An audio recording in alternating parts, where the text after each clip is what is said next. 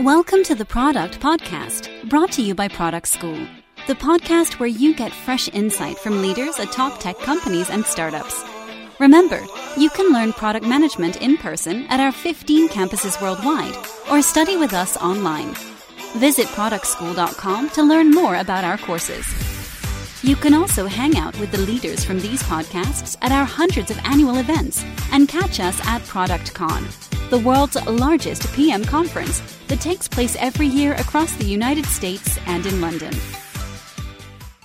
My name is Fazal Gupta, and I work for Oracle. My background has been, I've worked in a startup, in a mid-sized firm, as well as a large company. So the topic I'm going to be covering today is my experience of what it means to launch products in a large firm setting. And I'm going to spend some time contrasting what it could mean in a startup versus what it means in a large firm. So here are the quick recap on agenda on what we plan to cover. I'll set up the context on what am I basing my experience on and what might be the key things you should think about, why this topic is important. And then we will talk about each of these phases which are relevant for any product being brought to life. And if you think about it, in each of the phases, I'm going to stress on the differences, as I said, with what it means to do this in a startup setting versus a large firm setting. So let's start with context. The first and foremost thing, I'm sure all of you guys are smart and all of you guys value your time quite a lot. So the first question you should ask yourself is, why is this topic worth learning about? And in plain, blunt terms, there is a better chance of your career getting accelerated if you can launch a new product in the market and your name is associated with it. Especially as a product manager, definitely it is something where you can have your stamp and people can see you as somebody who can drive business success or some new innovative idea to the market.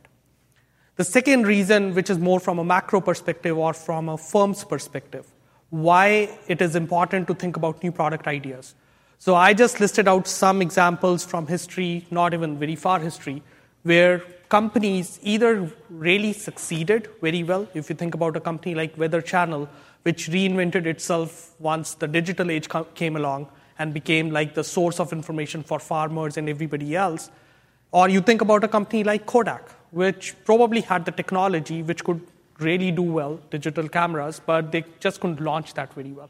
So it could be an existential risk for companies to figure out how to launch a new product successfully. And my perspective really is based on my experience of launching business-to-business products in selling to medium or large-scale enterprises at high level. And because of that, some of the things I'm going to talk about are probably very relevant in that context. And it may not apply to somebody who's selling, let's say, a business-to-consumer product. So keep that in mind. And one thing I would say before I move to the next slide, Mark Twain said this: all generalizations are false, including this one. Which means, whatever I'm telling you guys, I'm sure you can always find an exception to it. You can always find an argument against it. So take this as one man's experience of doing this work a few times and use to base your own experience on. All right, so let's talk about business case phase. And the slides are a little bit cut out, but don't worry about those. I'll speak through it. So for the business case phase, I think there are a couple of ways this can happen. The way I like to look at it is what I call strategic. So strategic reasons for thinking about why a product should be launched in a big company. The big one typically is the addressable market of the product. So when we talk about addressable market for a product, that means you're looking at what is the possible revenue opportunity, how many customers might be looking to buy that product. And that would typically where a startup or a new firm which is trying to launch a new product will think about. In a large company, what happens is the discussion is not just about what is the addressable market about this product. You're actually thinking about how does this product really fit the portfolio of products I offer. So let's say I'm a company which is selling or sells ERP applications like finance or workforce management. For me, building an inventory management solution might be worth it, although the market size may be too small. But for a new startup, spending all their energy building an inventory management solution may make no business sense because it is not going to give you enough revenue. Right? So that is an important aspect.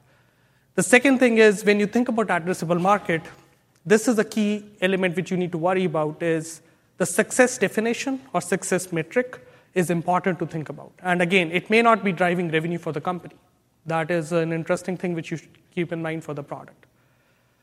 Another aspect where strategic driver plays out for a new product is when you think about the customer. So we heard from Gibson as well as Anna. You do think about the customer when you're thinking about any product. And as a product manager, you are the advocate of the customer.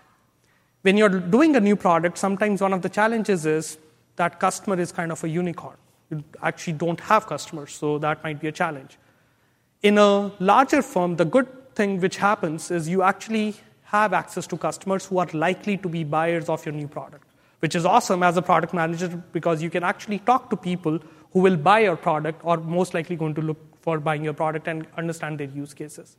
And that can be helpful, which has also some side effects. I'll talk about that a little later. When you think about how this product idea comes into being, it can be top-down or bottom-up in many cases. And when we think about the bottom-up ideas, I think Gibson mentioned Netflix has that culture. I think it can be culture, can be one of the ways you can think about. Some organizations are very top-down, where the leader really comes up with some ideas, or they are more driven from the top, whereas some organizations it's from bottom-up or a combination. It also, to some degree, depends on the kind of idea. If you are a company which is really focused on US market, some product managers sitting in one place, I mean, there might be exceptions, but it's unlikely that that product manager can decide, I'm going to launch my product in South Africa. It needs to come from somewhere at the top. So it depends on the kind of path-breaking idea you're also thinking about. Now, other reasons which are not shown, but I'll talk about, which are what I call reactive. And it can be debated whether reactive reasons are a good reason to launch a product or not. My belief is they do exist, so we should know about them. So some of the reactive reasons why people will go about launching a product in a large company, one is, and it's a good one, that you actually have had startups run the course. They have defined the market. They have validated the market. So now as a large company, you know that the market cares. There is good amount of revenue to be made.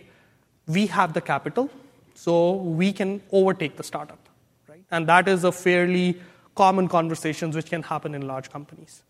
Another reactive reason when people launch new products in big companies is when they start hearing about a startup constantly, especially the leadership team starts to hear about a startup constantly, and it starts to irritate them, right? Again, it could be an ego thing, or it could be something they're really scared about in terms of the larger risk to the company if this startup starts to get better.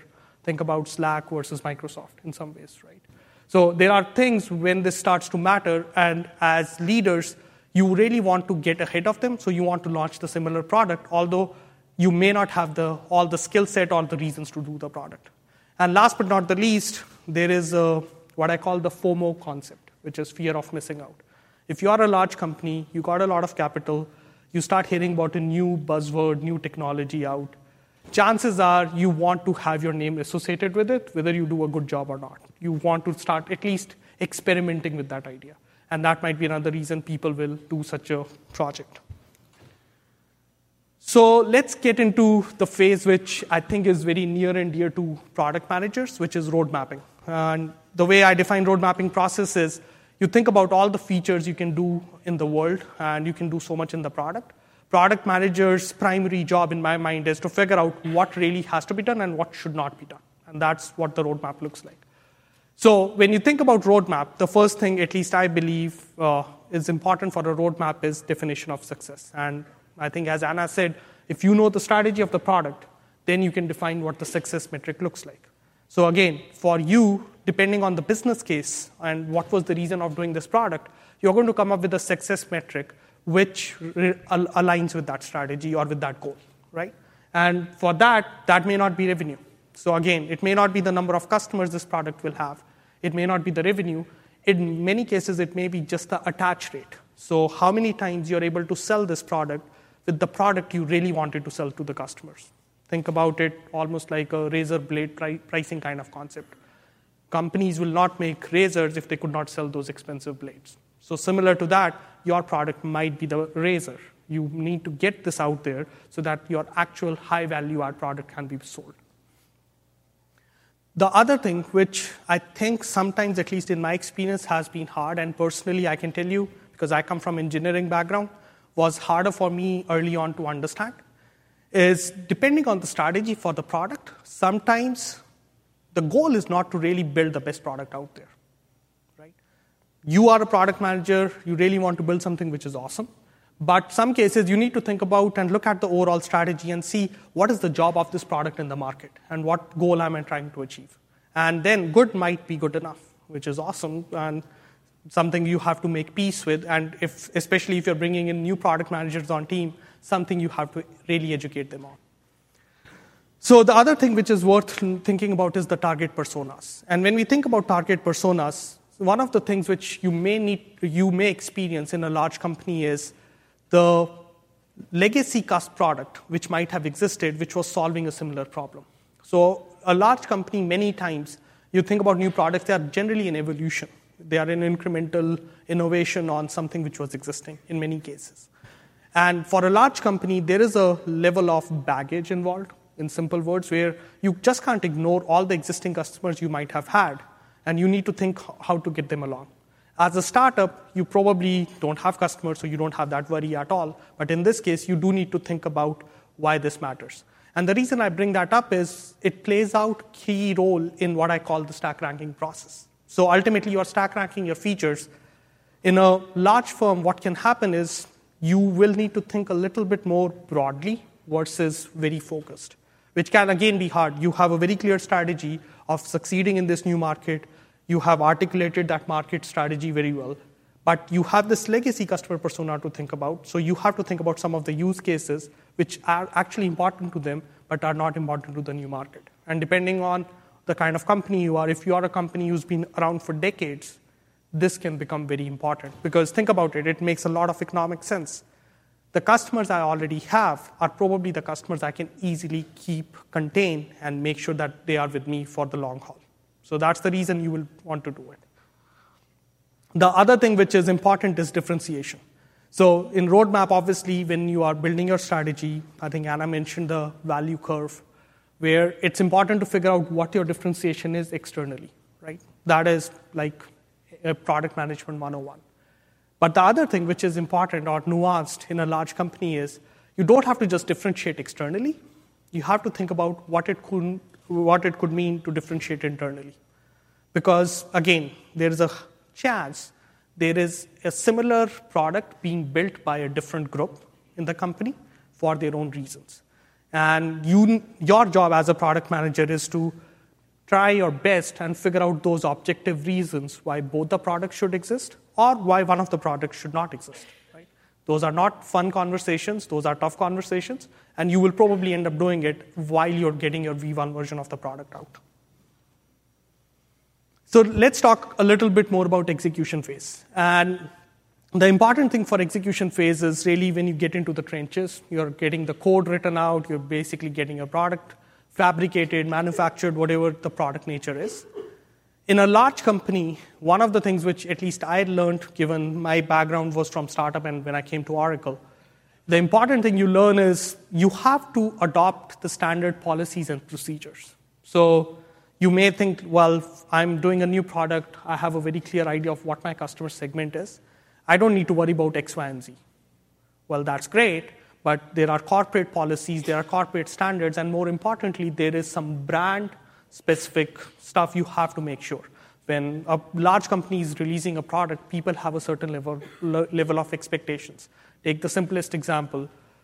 If I'm selling a product which may be just at V1, I have to make sure it is accessible from day one. Although I don't know if I'm going to get a customer for whom it will be relevant on day one. But I have to make sure because my brand is associated with it. The second thing which is more critical also is when you think about execution phase is how do you assemble that team, right? So when you think about assembling a team together, the one question which is interesting is where did these people come from? Many cases in a large company, it's not like every time the company comes up with a new product idea, they go out there in the market and hire 10 new people. They are actually looking at other groups who may be getting, their work may be getting reorganized, or their work may be getting cut out. Those are the people you are actually going to see joining your team. What that means is the skill set gap management is probably going to be a reality. Now, again, that's probably a universal truth. It's probably true in startup setting also. You always don't get exactly the people you want. But even in a large firm, you don't have the luxury that you're going to hire everybody who's just fit for this job. So you may end up having to manage that skill set over the course of the product.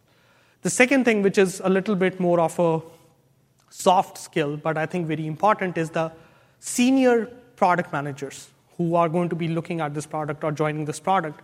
Their openness to change is probably a make or break for this product. Especially if you think about it, as I said, there are many times you have companies who have had a legacy product who may have played in this market in a different traditional way, and now they're coming into this new market in a new way with a new innovation. The product managers may have dealt with similar use cases, but not this one exactly. And their openness to the idea that they may not know exactly what this market needs now, and they're going to learn it just as a way a new product manager would or junior product manager will, is very important. If you don't get that, it will be very, very hard to actually help keep everybody aligned, building the right strategy.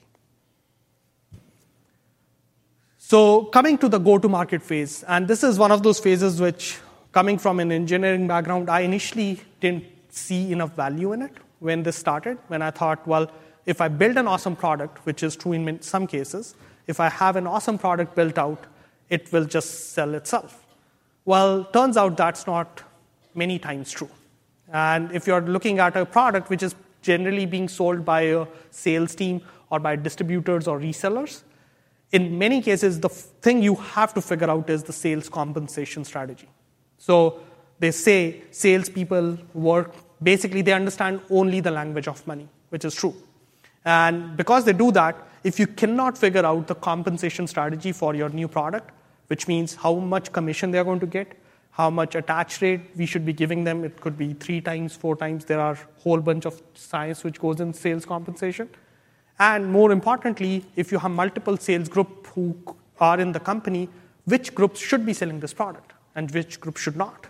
And that is really driven by the strategy, but that could be the biggest reason of your product getting off the ground or not, in my view, especially for this kind of a market. The second thing, which sometimes, at least I felt from a large company, the expectation is because you've done this quite a few times, you come out with a new product, you kind of just know what the product messaging should be. I think it turns out it actually remains equally hard no matter whether you're launching your first product or your 100th product. Figuring out that simple resonating message, which market will understand, which your customers will understand, takes its time. So just because you are in a large company doesn't mean you're just going to be able to come up with that great message like this. As a product manager, the best thing you can probably do is be patient about it and recognize that that is going to take its time. Another aspect which is sometimes very interesting is pricing, right? So we talk about sales compensation, which is one aspect of how do you compensate your employees. The other aspect is how do you price the product for your customers to pay. And for some of the folks who might have done MBA, pricing is a very interesting course. It always sounds very exciting because you get to do some fancy modeling stuff and you get to play with a lot of data. And it looks all great in that B school project. When you come to the real world, one of the humbling experiences you get is it is much less of a science, it is much more of an art. And people are making their decisions on many subjective factors, especially if you think about business-to-business products. So unlike business-to-consumer, you're selling to a much bigger audience, potentially. You don't have the pricing flexibility. In a business-to-business setting, you have a lot of pricing power. And you have to really figure out what kind of negotiation you want to encourage about your product. So as a product manager, what is probably going to happen, or at least what happened in my experience, was you will end up doing all that modeling. You will try to figure out exactly what should your product value proposition be, how much you should charge the customer, what metric makes sense, all of that. When it came down to actual making decision on the price, it turned out executives were a lot more worried about similarity. So their point was, we want pricing simple. We want to make sure that our customers who buy all other products from us can understand this price as well. So whether your metric or their traditional metric makes sense or not, that is probably the metric they want to go with because it has a concept of similarity attached to it. So again, something which happens, something which you have to keep in mind. In a startup, you probably have a little bit more flexibility. I mean, in some cases, you can't charge for a product because nobody knows you. But if you can, you have a level of flexibility of choosing the best metric. In a large company, you may not. And last but not the least, I think the concept of creating collaterals. And when I say collaterals, it's a pretty broad category I'm talking about, which is folks who are really in the marketing team, folks who are in support, documentation, release documentation, all of that stuff. So in a small company, you generally have the challenge that you can't hire all those people. In some cases, product manager is basically doing these jobs depending on the day of the week. But in a large company, you do have the luxury that you have departments who are actually assigned to do this job. There are marketing teams, there are large support teams who are basically going to be doing this job, which is awesome, except when you think about a large new product being launched, as I said on the slide 1, people want to be associated with the new product launch because if this product makes big, well, my name being associated with it will be helpful for my career too. So you will probably see a lot of people who would want to collaborate in this kind of a phase of building your marketing collateral, getting your messaging, getting your press releases out, which is good because as a product manager, it's great. You're getting all the help you wanted. You're getting the right people to do this job.